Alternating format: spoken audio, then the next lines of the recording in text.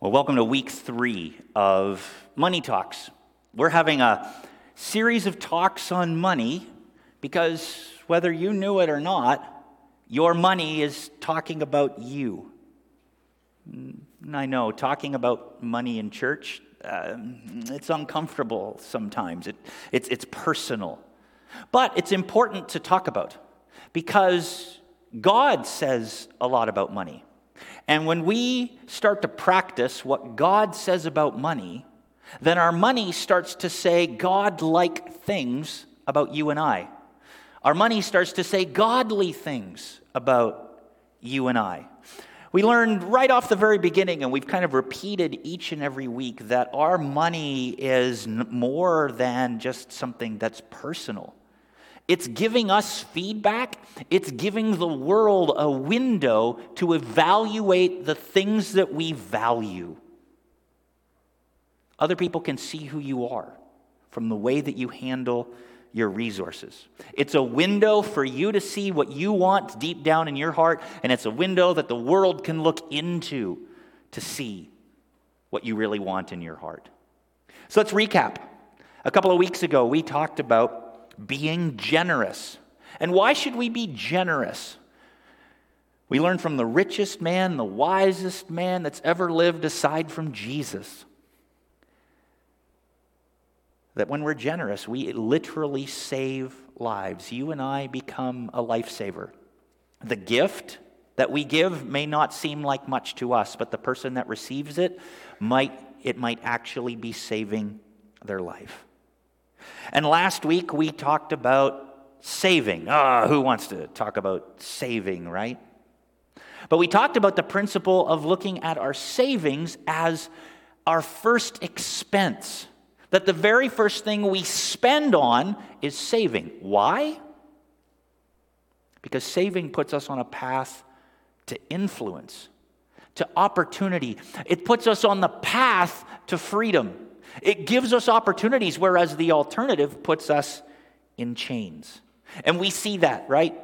If you save early on in life, you have options when it comes to the end of life. But if you don't, you rely on friendships, family, and the generosity of others just to make ends meet. You feel like you are trapped, bound by what those other people dictate to you. So the choice is ours. Which one do we want to have? Do we want to have that kind of influence and freedom later on in life, or do we want to be enslaved to those who help us out financially? And while we've talked about those two things, we've had a question that we've been asking all the series, and that is this: what is your money saying about you today? No judgment, but honestly, what is your money telling you about you today? And the information that it's telling you, what it's saying about you, to you, is it giving you peace or is it giving you stress? The whole goal of this series, that if you feel stressed the way your money talks to you, then we want to help you move to find peace. So let's jump into today. One of the things that I have felt over the course of my life, over 47 years, is that I have often felt like I didn't have enough money, right? I've often felt like there's just not enough. I have goals, I have dreams, I have things that I want to do, and there's just not enough money. Have you ever felt like that? You ever felt like there's just not enough? I think most people feel like at some point we just didn't have enough. And last week, we talked about a fascinating CNBC article that said the cost of middle-class living, the cost of a middle-class lifestyle, has risen 30% over the last 20 years. It's 30% more expensive to live a middle-class lifestyle today than it was 20 years ago. And part of that challenge, we never got into this much. We said we'd kind of flesh this out a little more. But part of the challenge is it feels like it's more difficult to get more, right? It's more difficult to get ahead. It's more difficult to keep up with the cost of living. And it seems like the rich are the ones who are getting richer. Is that true? It is. Statistically, we can back that up. According to Pew Research, the gap of income equality has exploded over the last 50 years.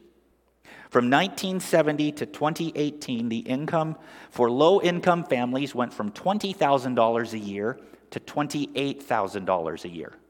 $8,000. The income for middle-class families went from $58,100 to $86,600 a year, which is an increase of $28,500. But income for upper-class families went from $126,000 to $207,400. That's an increase of $81,400. So let me recap those numbers. I'm not trying to throw spreadsheets at you, but let me recap those numbers. From 1970 to 2018, the income for low-income families went up $8,000. The income for middle-class families in that same period went up $28,500. And the income for upper-class families went to $81,400. The more you have, the more you got. The rich keep getting richer. The poor have a hard time digging their way, moving their way, building their way out of poverty. And according to the Stanford Center on Poverty and Equality, there's actually some very interesting statistics on why that happens. College graduates have experienced growth in median weekly earnings since 1979, but high school dropouts have seen their real median weekly earnings decline by 22%. In other words, the new way to get ahead is to have a degree. That seems to be having a grassroots pushback where people are saying, live your dream, you don't need a college degree to do it. But that doesn't change the statistics. That you don't have a college degree, the odds of you increasing your median income on a weekly basis diminishes rapidly. A high school degree isn't enough in order to see an increase in wealth statistically. And if you're a high school dropout, the odds are that you will lose money over the course of your life. Your income will go down. I'm not saying that's right or wrong. I'm saying that's statistically what it is. And if you're a woman,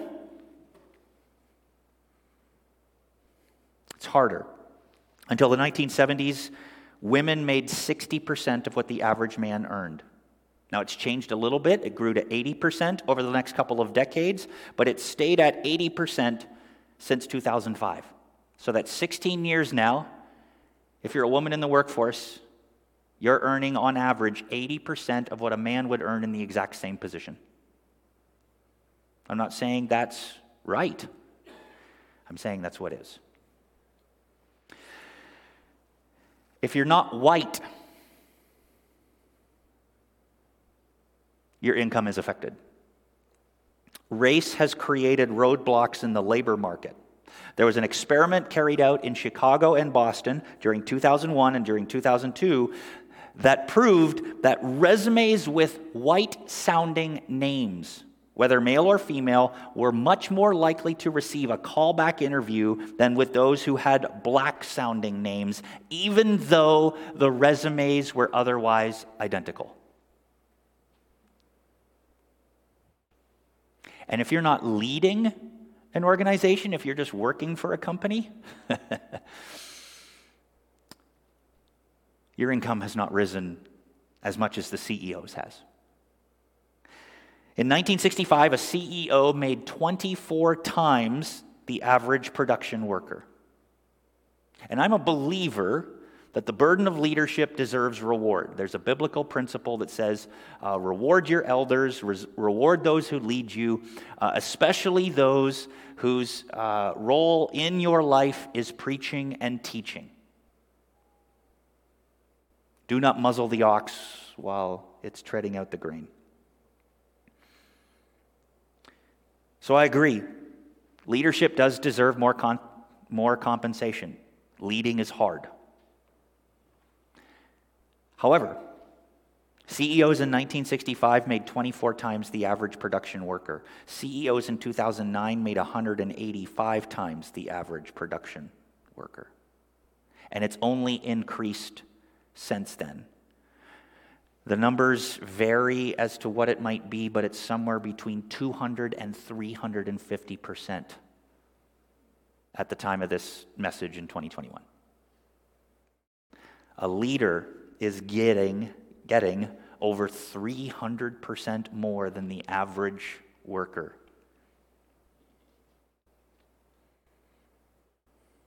It feels like the lower you are on the income bracket, the harder it is to get ahead in life. Financially, the harder it is. And the root of this great disparity in wealth seems to all center around the idea of fairness, right? You take all of these issues, all of these things about having college degree or not, what gender you are, what race, what's the color of your skin, what's the sound, what does your name sound like? And whether you're a CEO or whether a worker, I think the difference is, it seems like it's wrapped around this idea of fairness. This isn't fair, and we should somehow legislate something that makes everything fair. The problem with that concept, and I'm all for rules that help us have a fair and just society. The problem with that idea is that it doesn't deal with the real root of what's going on. What if fairness isn't the issue? You and I, we love to live by fairness. We think fairness is a good thing, right? When we were going to the kids' parties as kids, do you remember that? You wanted to make sure that your piece of cake was exactly the same size as the other kid's piece of cake, and you would look at the other kid's cake or their cupcakes just to make sure that they weren't getting more icing. You were getting a fair piece of the cake, so to speak, right? You would want that. You would make sure that happened. And, maybe the birthday boy or girl, well, they can have just a little bit more, but not too much. Because fairness mattered, and it was taught, you were taught as a child that fairness mattered. And Jesus said, fair's great, but God's not fair. If God was fair, then he never would have asked Jesus to give up what was his and surrender it to everyone else and take on the sin of the world while he gave up his righteousness. Gosh, that sounds like socialism to me, where the leader of the universe tells someone, give up what's yours and share it with everyone else. I always like that one because every time I say that God has a socialist piece to him, that it always gets me the most amount of emails. And I'm going on vacation in a couple of weeks, so you can send them to tracy.cornell@Trinity. No, I'm just kidding. Don't send those things. My point is, and I want you to hear this really clearly, fairness is not a spiritual attribute. It is a human one. Fairness is designed for external laws and rules to make sure that everyone at least has something from the table. But God has something better. He says that the issue of income disparity, of wealth disparity, is not an issue of fairness. It is something else. Would you like to see what it is? Would you like to know what it is? Thank you. At least two people want to know what it is, and I'm sure that the dozens and tens of people that are watching on our online stream are saying, "Yes, tell us what it is." If you have a Bible with you, turn with me to Luke chapter 12, because there Jesus says in Luke chapter 12, verse 13, that fairness is not the issue, that it's not something that's out there that has to be legislated, but something in here, in you and I, that needs to be transformed. In Luke chapter 12, verse 13, we read this. Someone in the crowd said to Jesus, "Teacher, tell my brother to divide the inheritance with me." And Jesus replied, "Man, Who ordered me a judge or an arbiter between you? And then he said to them, to all of them, watch out. Be on your guard against all kinds of greed. Life does not consist in an abundance of possessions. This is such an amazing beginning of a story. And it's actually in the middle of three things in a story. I'd encourage you to read Luke 12 out on your back deck today. Dads, I encourage you to do that while you get your kids to mow the lawn and make all the meals. It'll be awesome. Now, what's happening in this story? Jesus is actually warning the crowds about the yeast of the Pharisees. And the yeast of the Pharisees is that their teaching, the teaching of the Pharisees, is something that they don't actually practice themselves. And the things that they're asking you to do don't produce the kinds of things that you want in your life. And the reason he was telling his disciples that was because people were so insistent on seeing each other that if you read back a few verses to 12 verse 1, it says that people were trampling each other to get to Jesus. I don't see that a lot in church anymore. I don't see people trampling each other to get to the front of the auditorium, or the kids like jumping on mom and dad's bed. We got to get to church. We got to get to live stream. We got to get, we got to participate. I want the best seat on the couch. And they're not doing that. We don't do that. But could you imagine how strange it would be for a group of Christ followers to trample each other to get what they want? No, wait, it's not hard to imagine that, because that's why we have church fights. We trample on each other to get what we want. And so Jesus says, listen, there's a lot of freedom when you follow me. Don't listen to the yeast of the Pharisees. And he's having this great message. And someone puts up their hand and Jesus goes, yes, what's your question? And the guy says, teacher, tell my brother to divide the inheritance with me. I'm pretty sure Jesus, if he had a Bible, would have taken it at this point and just gone, and I'm off. I'm out. I'm done. I am not, he's frustrated. And the ironic thing here in this passage is that Jesus, the King of Kings and Lord of Lords, says, who appointed me as your judge? You have it within you to understand what's happening. You don't need me to make things fair. And then he tells everyone, watch out against all kinds of greed. The problem's not fairness, Jesus says. The problem is greed. And there are all kinds of greed. There's a kind of greed that sneaks up on you, that we adopt, that we say is a good thing, and we want it, and it should be enforced in our society. And we know this. Was this a bad request? Tell my brother to divide the inheritance with me. What's wrong with that request? Nothing. Nothing's wrong with that request. This is a perfectly logical thing to do. Over my time as a pastor, I've had the misfortune of having to sit with families who are quarreling over an inheritance. And while we're trying to plan a funeral service, a memorial service for a loved one that's passed away, someone's bringing up, dad's tools in the garage, saying, you're taking all of them. You're not sharing. Or someone else is saying, you're taking mom's china. You're not giving any of that to me. You're just taking it all for you, and I want to have some of that. That's not fair. I've talked to families who have struggled through inheritance disagreements. This seems and feels logical. This feels like what a just society would do. Let's do things fair in the world. But Jesus calls this a path to greed. A path that is fair, but pharisaical.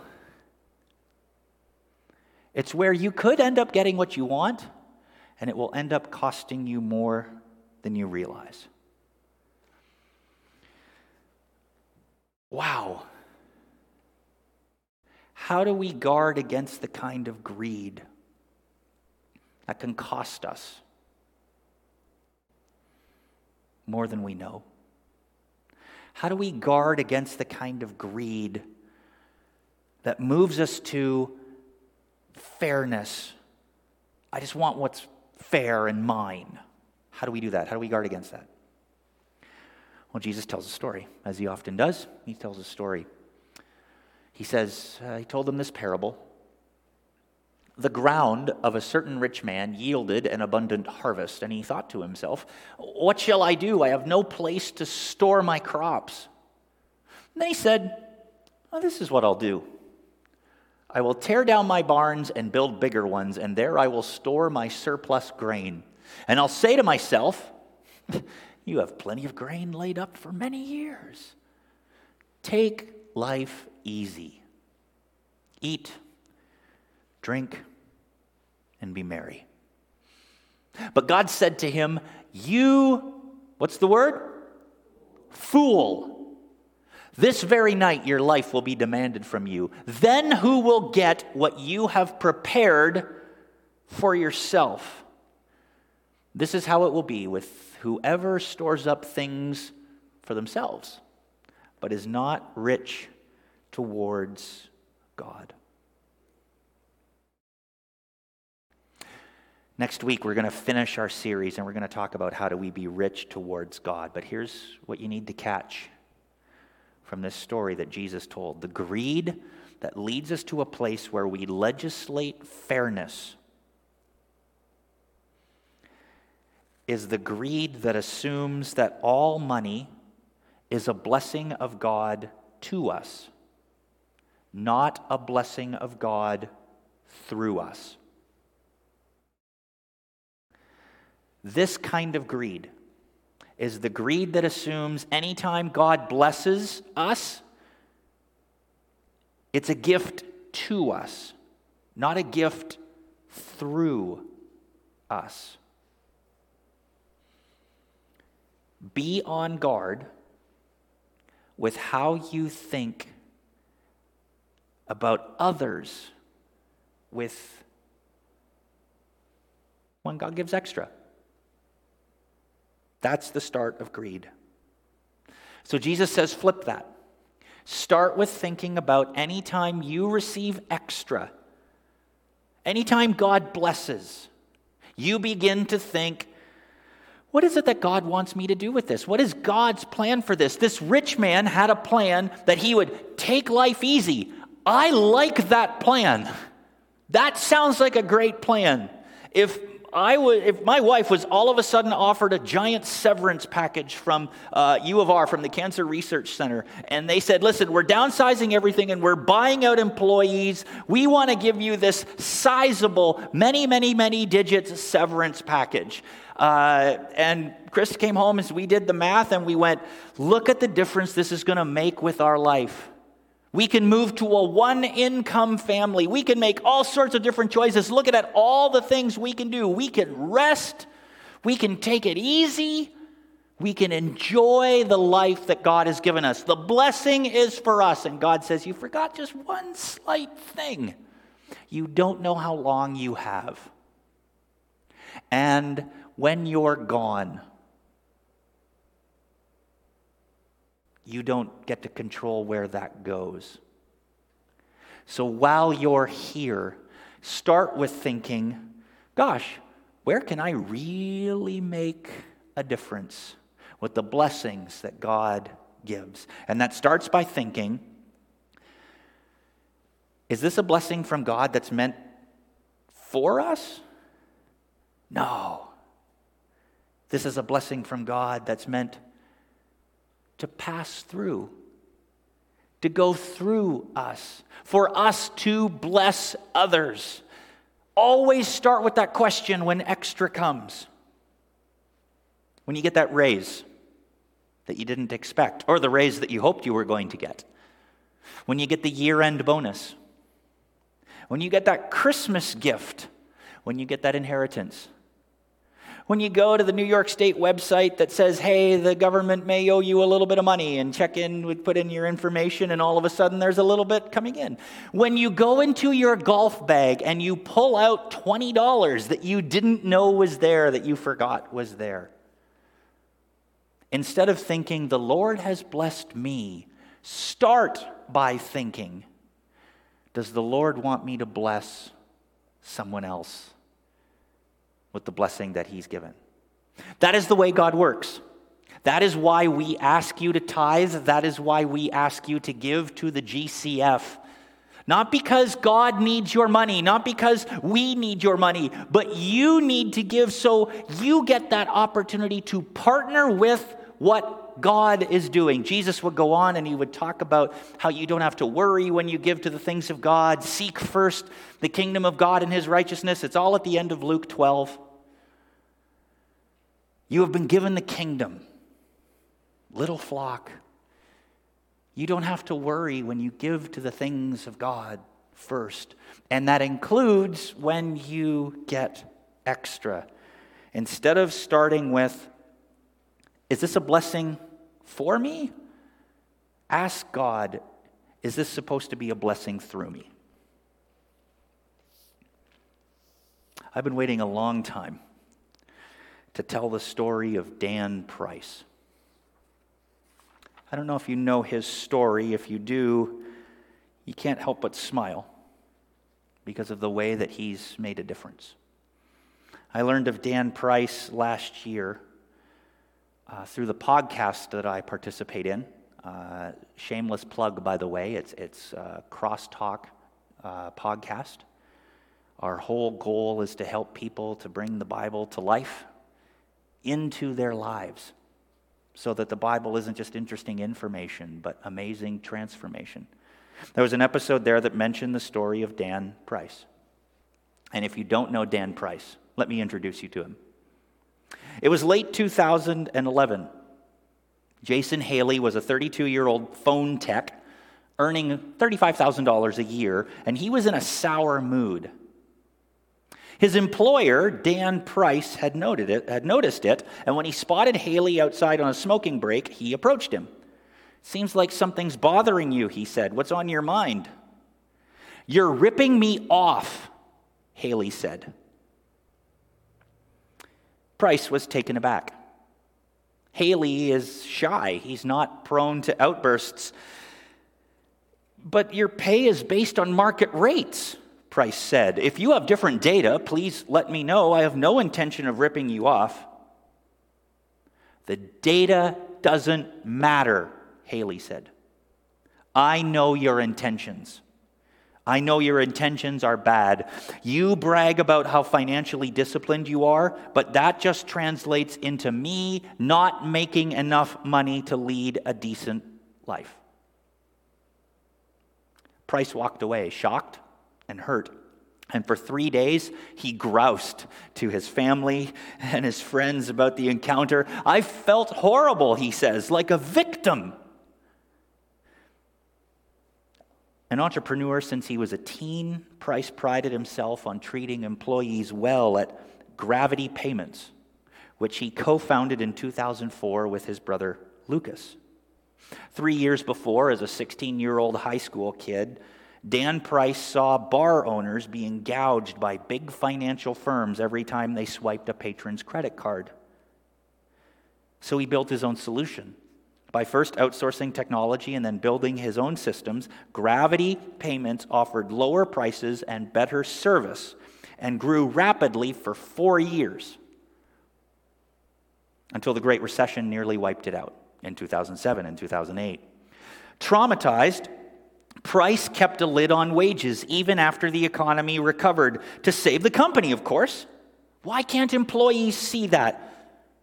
Yet the more people tried to cheer him up about his wage policy, the worse Price felt. Finally, he realized why. Haley was right about him. He was right about not only being underpaid, he was right about his intentions. "I was so scarred by the recession," Dan said, "that I was proactively and proudly hurting my staff," he says. And that was the moment, that was the beginning that Dan Price took the capital system that we run our economics on and turned them upside down. For 3 years after his face-off with Haley, Price handed out 20% annual raises. Profit growth continued to substantially outpace wage growth. But it was 2015, just 6 years ago. In 2015, that Price, the credit card processing company CEO, announced that he would slash his own salary, which was $1 million annually. He cut it by 90%. 90%. And not only that, he announced plans to bring the salaries of his 130 employees up to a minimum of $70,000 a year. Starting salary at Gravity Payments, $70,000 a year. Today, it seems Price's decision actually worked really well. On the 6th anniversary of the announcement, Price said on Twitter that Gravity's revenue has tripled in 6 years. 6 years later, our revenue has tripled. More importantly, our staff and company are thriving in the lives they want to live. Price told that to People magazine in April of this year.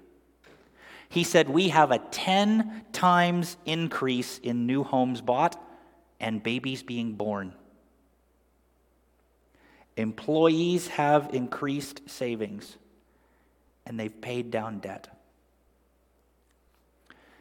The kind of greed that Jesus says to guard against is the kind of greed that lives out of fear that God will not provide for the future, and that when there's a downturn, we need to gather our forces and think about this can never happen again to us.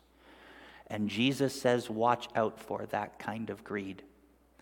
It's the kind of greed that kills Christians and kills churches.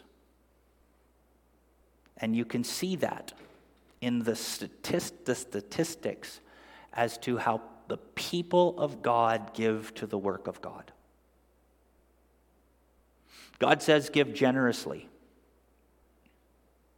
There is no math that I know that says 2% or 2.5% of income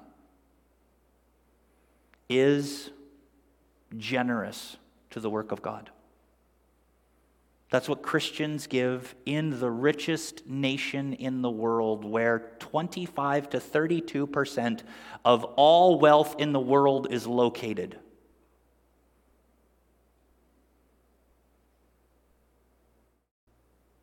We have bought into the greed that asks, that believes, really, that when God blesses, it's a blessing for us. And churches have bought into that.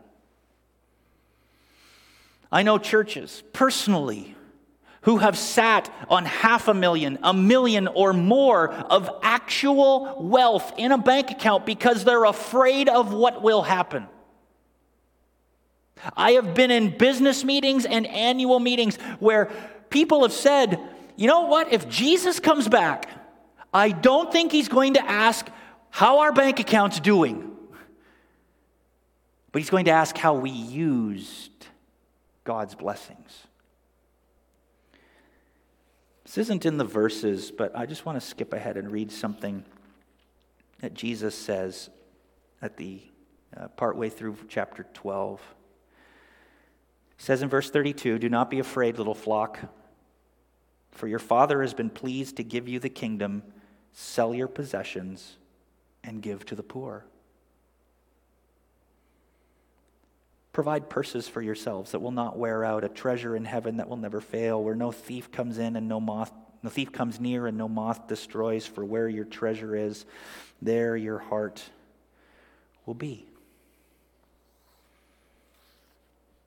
The reason why Jesus says to watch out for this kind of greed is that it can lead your heart away from God, and you don't know it, and I don't know it. And Jesus says the solution to turning back from that path is a simple one. The question that we must ask, and the thing that we must understand, is that when God blesses, his financial blessings to you might be meant to go through you. they might be intended not as a blessing for you to enjoy, but for you to be a blessing for someone else to enjoy.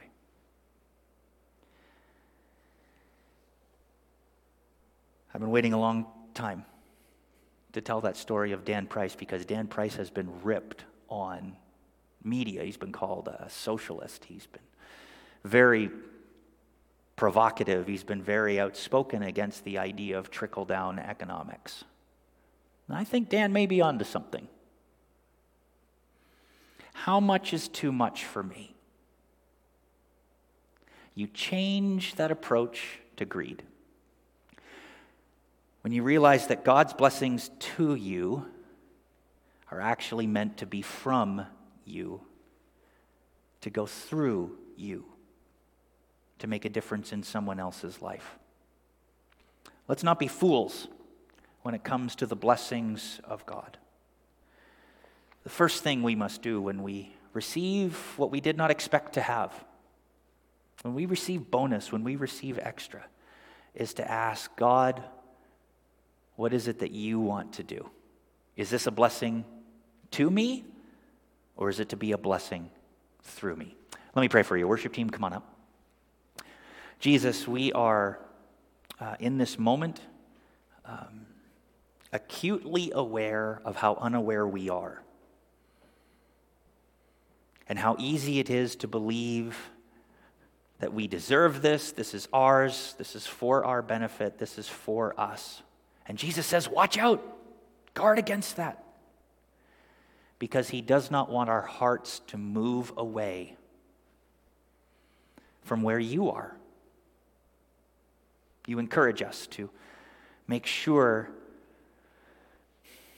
that our treasure is where you want it, because that's where our hearts will follow. So God, in this moment, I pray that you would speak to each and every one of us about how we think of the wealth that we have, the resources that we have, the money that you have given us, the blessings, the financial blessings that we have received. And would you challenge us, Father, to move beyond thinking that they are for us? They might be, but we need your help to know, because we do not want to miss an opportunity where we align with your purpose, where we align with your plan, that you might use us to be a blessing. So Lord, would you help us to ask even now in this moment, and every time we receive extra, to ask you, God, is this a gift? Is this a blessing to us? Or is this a blessing through us? We pray this in Jesus' name. Amen.